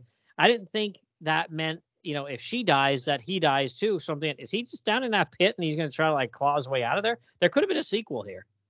Definitely. I mean, look, the guy took a face full of spikes. You're going to tell me that falling into a pit of spikes is going to finish him off? Yeah, he's done that before. He came back from the dead once. He can come back from the dead again. Yeah, for sure. And then we do have a scene here at the end where Gorobek, he finds Asa and Katya, but Katya's, like half out of it, and some of her life force has been drained from her. So I don't know how Baugh did this, but he kind of made it look like she had aged, and we have Asa back looking like Katya did in that scene with the dogs and the black cloak, like we had mentioned. So she looks like Katya. So there's almost like this moment here of, oh, wait a minute, who's who? And of course, Gorobek doesn't know who's who immediately. And Asa, who's, kind of pretending to be Katya at this point, is like, yes, that's Asa over there. Use this, I don't know if he has a knife or something, stab her, kill her, get rid of her. Yeah. And he goes to do that, but then he sees the crucifix and he's like, wait a minute. That's when he gets it. There's a couple things worth dissecting here. Number one, that transformation. When undead Asa grabs Katya's wrist, and you see the life drain out of Katya, and her face goes from beautiful Barbara Steele to this wrinkled, gnarled-looking face. And then you see Asa's face, who's gnarled and wrinkled, suddenly turn into beautiful Barbara Steele. So that's one of those great in-camera effects. The same technique was used in 1931 for Dr. Jekyll and Mr. Hyde for those transformations. It's a gel effect and it only works in black and white photography, but basically they paint the wrinkles on the actor's face in like a red or green makeup, and then they film through the opposite colored lens, like a red or the same. Sorry. So if the wrinkles are painted on the actor's face in green, they would film it through a green lens, a gel lens, so it doesn't show up in black and white photography. But then they would gradually remove that green lens and replace it with a red lens, and then you see what I'm saying? The wrinkled makeup would become visible to the camera. But as long as you're filming it through a lens that's the same color as the makeup, it's not visible. You wouldn't see it. Yeah. So I mean, it's an old effect. It goes back to the silent days. They used it for which silent film was it? It's the one where Jesus heals the lepers, the Bible story. Oh, They yeah, did I it. gotcha. Yep. There's a famous movie called The Octopus. It's the one with the famous scene where the normal looking older woman turns into a witch right before Yes. your face, and she's laughing and screaming. Same effect was used there, and most famously in 1931, Dr. Jekyll and Mr. Hyde, where you see the change gradually happen on his face as he's moving, so you know it's not a stop motion or time lapse photography type thing. Hmm. It's a yeah, it's so that's an amazing effect, and Baugh uses it here. Um, Yeah. and the whole scene, I just another one of my favorite scenes in the movie is here also, where Katya is lying there next to Asa's coffin, and Asa is awake, and she's talking about possessing her, and she talks about how she's had her revenge. She said her revenge is complete. You know what she promised was going to happen has happened. Yep. And she has a great line. I love this line where Asa is talking to Katya, and she says you felt like me because you were destined to become me. Hmm. Yeah. It's so great. And then so I'm backtracking a little bit here, but Hmm. but then when Gorobik shows up, she's basically telling him, she's like kill her, destroy her, pretending to be Katya, as if she's telling him to destroy the body of Asa. And Gorobek runs over, and it's really interesting. I was watching this, I was looking at it very closely, trying to decipher what the heck it is he grabs to use as a weapon, but it looks almost like a wooden candlestick, and it's broken. There's two of them. Yeah. There's one that's whole and one broken, and he grabs one of the broken ones, and it has like a spike through the middle of it, and he appears to be like he's going to use that to impale her. Oh, and the priest, when they did away with Dr. Cruvion, gave him very specific instructions. You have to pierce the left eye of the corpse, which I think is a very interesting method of Yeah. destroying a supernatural being. And so he's preparing to do that. And then, yes, as you say, he sees the cross on her neck, and he realizes, wait a minute, this can't be Asa, because Asa couldn't have the cross, because he Hmm. has seen the cross burn the flesh of the other undead beings. So Hmm. now he turns on the Barbara Steele, who he knows is actually Asa.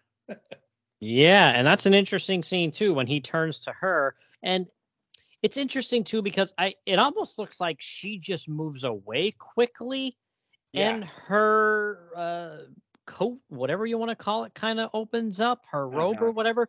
But I think I don't know. Are we meant to think that or see that he kind of opened it, like to see what was going on there? But either way, we see she's not quite back to 100% yet, right? Yeah. The amazing, shocking effect where he pulls open, or her cloak opens up somehow, and we Mhm. reveals the entire front of her body is a rotted rib cage. Oh, it's gross. Which is interesting, because earlier we saw her lying there in the grave with her heaving bosom as she was coming back to life. But so I don't know. I'm not sure how that works. But yeah, she now has this rotted, decomposed rib cage, and it's another one of the iconic moments. I think there's another famous image from this movie that's reprinted in a lot of books, where it's Barbara Steele standing there, kind of in between shots, where she has the the rib cage chest Yeah. piece on, and it's really gory and gross, and one of those crowd pleasing horror moments. Oh yeah, for sure. Yeah, it's really gross, but it looks really cool too. Again, Oh yeah, 1960, yeah, 1960 looks great. yeah, sure, and it's a great visual, the beautiful face with the hideous body. Uh-huh. And then I'm thinking to myself, what's Gorobek gonna do? Is he just gonna like jump on her and use that spike to kill her? Like, what's gonna happen here? And then all of a sudden, we get the priest outside, and he's got the pitchfork and torch wielding villagers here. So Yeah, they're yeah, gonna take care of business. yeah. It's great the way they barge in. It becomes like the ending of a Universal monster movie, with Yep, the angry villagers showing up. very But much so. yeah, and so they basically grab her and break the spell, because she was starting to uh, hypnotize Gorbeck there. Hmm. I believe he was about to fall for it, and the priest breaks in just in time, and they grab her and drag her away. Hmm. And the priest says 200 years ago, a storm prevented the flames from destroying her wicked soul. But today, what does he say? Her innocent victims have broken the spell of Satan. Yeah, they're like, there's no storm clouds in the sky, people. Let's get to business here. Yeah. And they put her up on the stake, and poor old Gorbeck, he's saying, "Why is Katya taken away from me?" And he has a great line here too, where he says, I love this line. He says, "And Asa is dying with Katya's beauty," which is Yeah. really like adding insult to injury. Like, yeah, we Hmm. got her, but she's gonna die, and she drained Katya of her beautiful face. Hmm. He's like, yeah, what about me? What about my hot chick here, Yeah, man? He's like, exactly. hey, come on. That's basically the sentiment. Like, yeah, you won, but this is the price you paid. And if the movie had ended there, that would have been maybe fine with me. I kind of like Hmm. that down ending. Yeah. Yeah. But instead, we get something that's sort of like almost like a Snow White kind of ending, uh, Yes. where he actually turns away from them burning her at the stake because it's ghastly. He looks away, but then Yeah. when he turns around, he sees the coffin with Katya, and she's starting to wake up. Hmm. And it's almost as if the destruction of Asa's body has returned Kasa. Or, I'm sorry, it's almost like the destruction of Asa has returned Katya to life, Hmm. and Yes. and restored her beauty too. When he runs back to check on her, she appears to be turning back to her beautiful self. Yeah, when those villagers are out there having the barbecue, and it's not like a super graphic scene or anything like that. You see the flames getting pretty close and her screaming and stuff like that. But yeah, like you Yeah, said, then they pan right back into the tomb there, and our buddy Katya, Barbara Steele, she's getting back to her normal, beautiful self, and that makes Gorobek very happy. And then that's how they reunite then there, and that's roll credits, right? yeah. Well, but what I love there about that very tail end of the movie is, the music becomes very sweet as he's kissing her, but then it cuts Hmm. back to the bonfire. and Roberto Nicolosi's score switches from this romance to a rising crescendo of Ominous. furious horror themes, and the word "the end" pushes at us from the flames, and only then does Bava go to black. So it's like it's still that horrifying ending, but Hmm. but but yeah, what an ending! What an ending! Yeah, they still want you to know you were watching a horror movie. Oh yeah, yeah. We haven't gone that soft. No, no, fantastic. But yeah, super moody, atmospheric. Like I said, there's a bunch of films that came out late 50s, early 60s like this where they just hit the mood and the atmosphere pitch perfect. And this one's definitely at the top of the heap, right? Oh yeah, absolutely. And like we were saying at the beginning, this movie basically started a whole movement, which became Hmm. the Italian Gothic horror films of the 1960s and 70s. Hmm. Yeah, and like you said too, we had talked, a lot of the, horror giallo guys, they really took a lot of things from Bava, the way Hmm. he shot things and whatnot, and really that's where that all then kind of took off as well into the 80s. Yeah, absolutely. Yeah, and it made Barbara Steele a star, and yeah, it really set things in motion and created almost an entire subgenre, basically. Yep, absolutely, and yeah, like you said, Barbara Steele, especially this launched her into the stratosphere. It was Hmm. just this really launched her career, and Well, gosh, again, and I mean, tons of and these. it launched Bava's career too. I mean, he was Yep. basically an assistant cameraman before this, Hmm. who was going uncredited as a co-director before this. So Hmm. this put him on the map, and actually, I mean, he got offers from American studios to come to America and film over here. I mean, they clearly recognized what he was doing and how Yeah. good he was, but he turned them down. He wanted to stay in Italy. You know? Yeah, I mean, and I don't blame them, just simply because, again, like I said earlier, I mentioned how back then there were a lot more restrictions on what you could do in the United States versus what you could do in Europe. So I don't blame him for wanting to stay over there, to be honest. Yeah, and I think he liked. Well, I think he just was a homebody. Hmm. Really, I think that was probably at the heart of it, Yeah. and yeah, he had more creative control. I mean, he did do. It was Danger Diabolique, wasn't it? That was his one big studio movie. and he had a lot more challenges dealing with the machine of a studio over his head. And so what does he do? I mean, that movie was a hit, and he got a lot more offers after that movie to stay there and make another one. And what did he do? He went back to Italy and worked on a very small budget, and he made Hatchet for the Honeymoon, which is a great movie. But it was a great movie. But it's despite the cheesy title, it's a great psychological horror, piece, and a serial killer type movie, and we're a very small budget and very intimate little film, but it's, I mean, it probably on my list of one of my favorites of his. It's really good, But that's what he was able to do on his own by staying in Italy and working small. Yep. Yeah. And good on him, because he made so many really fun, good movies. And I can't wait to talk about a couple more of them during the Halloween season here. Looking forward to that as well. And but yeah, I mean, it's a good one. If anybody that hasn't seen this one, you need to get out there and watch it.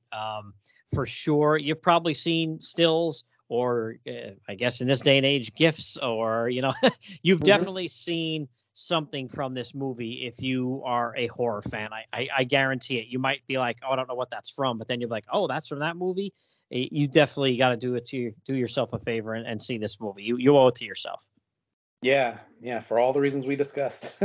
Absolutely. So, all right, well, that's going to wrap up that part of the discussion here. So why don't we transition out to what you have going on? So why don't we talk about your comic, Wolf and Batsy? Why don't we talk about that?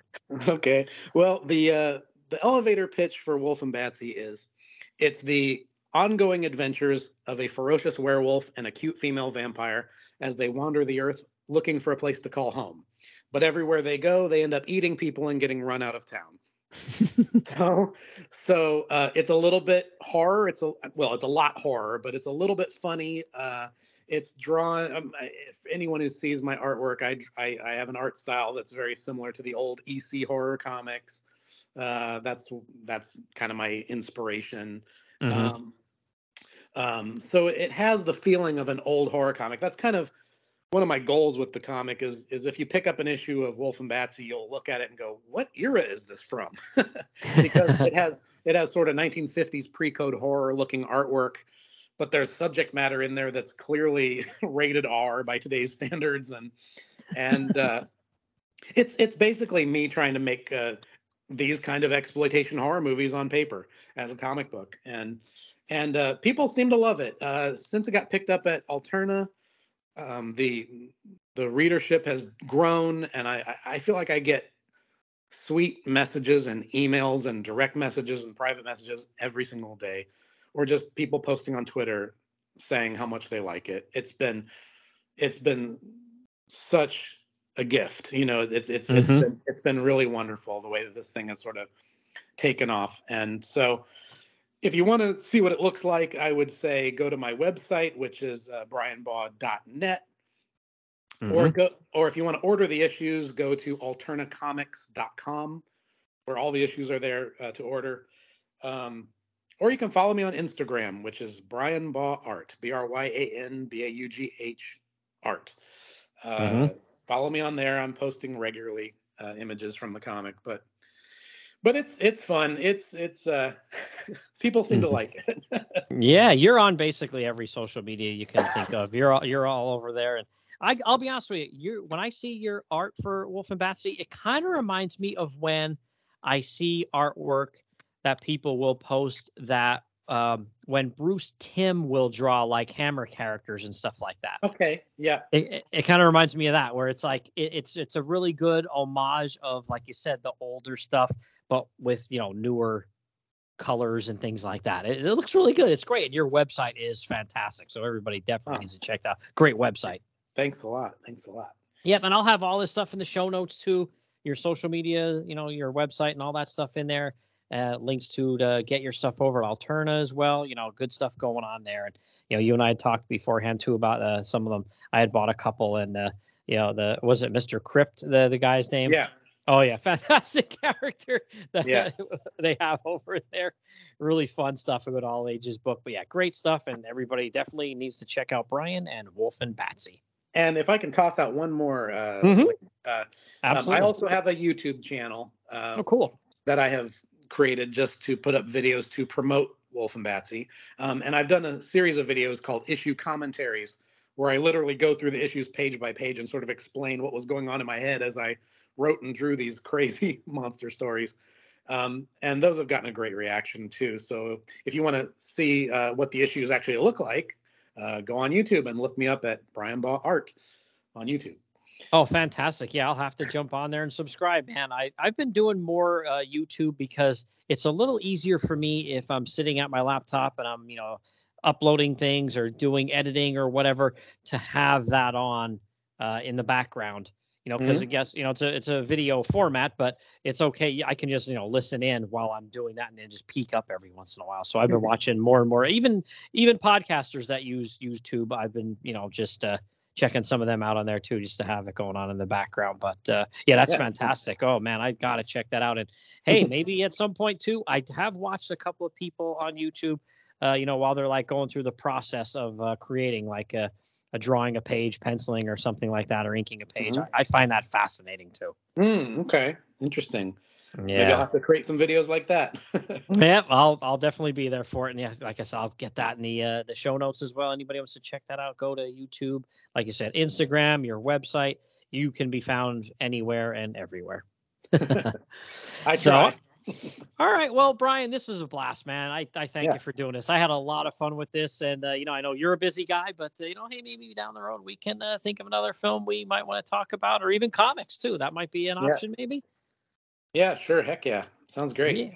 Yeah, absolutely. So, all right. Well, that's going to be it for this episode. Look forward to more Baugh in the month of October here for me. And that's going to get us out of here. But I'll be back in just a minute to wrap things up.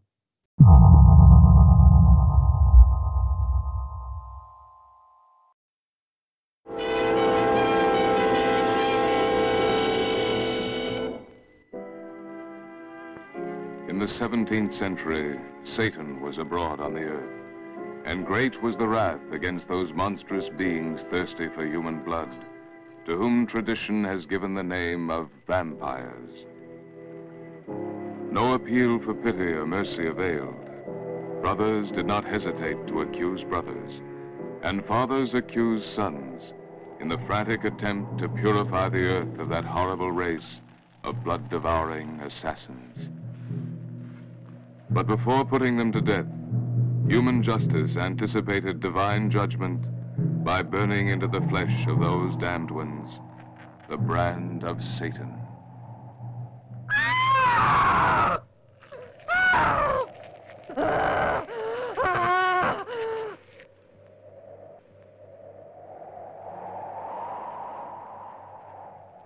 Asa, daughter of the House of Vaida, this High Court of the Inquisition of Moldavia has declared you guilty. I, the second-born son of Prince Vaida, as Grand Inquisitor, do condemn you. And as your brother, I repudiate you. Too many evil deeds have you done to satisfy your monstrous love for that serf of the devil, Igor Yavutic. May God have pity on your soul in this your final hour. Cover her face with the mask of Satan. Nail it down. May the cleansing flames reduce her foul body to ashes, so that the wind will obliterate all trace of her existence.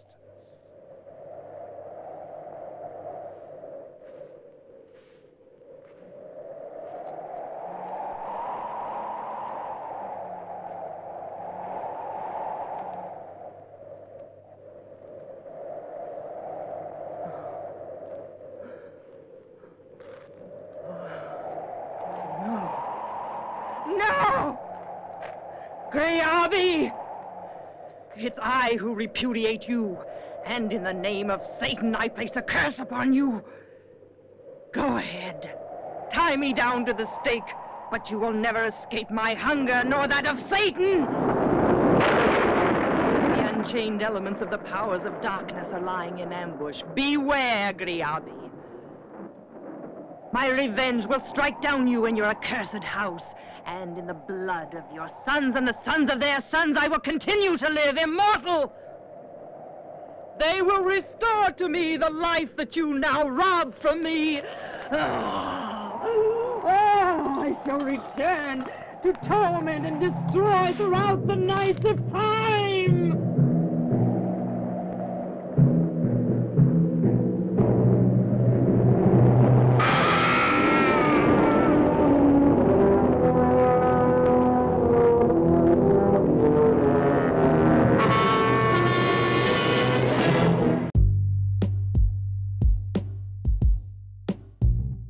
Okay, everybody, that wraps up this episode. Once again, I want to thank Bryan for being on the show. It was a lot of fun having him on. Time permitting, I'll definitely have him on again in the future. Maybe some more horror films and definitely some horror comics as well. Being an indie horror comics creator, he loves the horror comics as well. So definitely going to have him on again in the future. And, this kicked off my Mario Bava coverage for Halloween season, October 2023. So this is the first episode, and there's going to be 3 more following every Friday in October. So thanks for listening, everybody. Catch you later.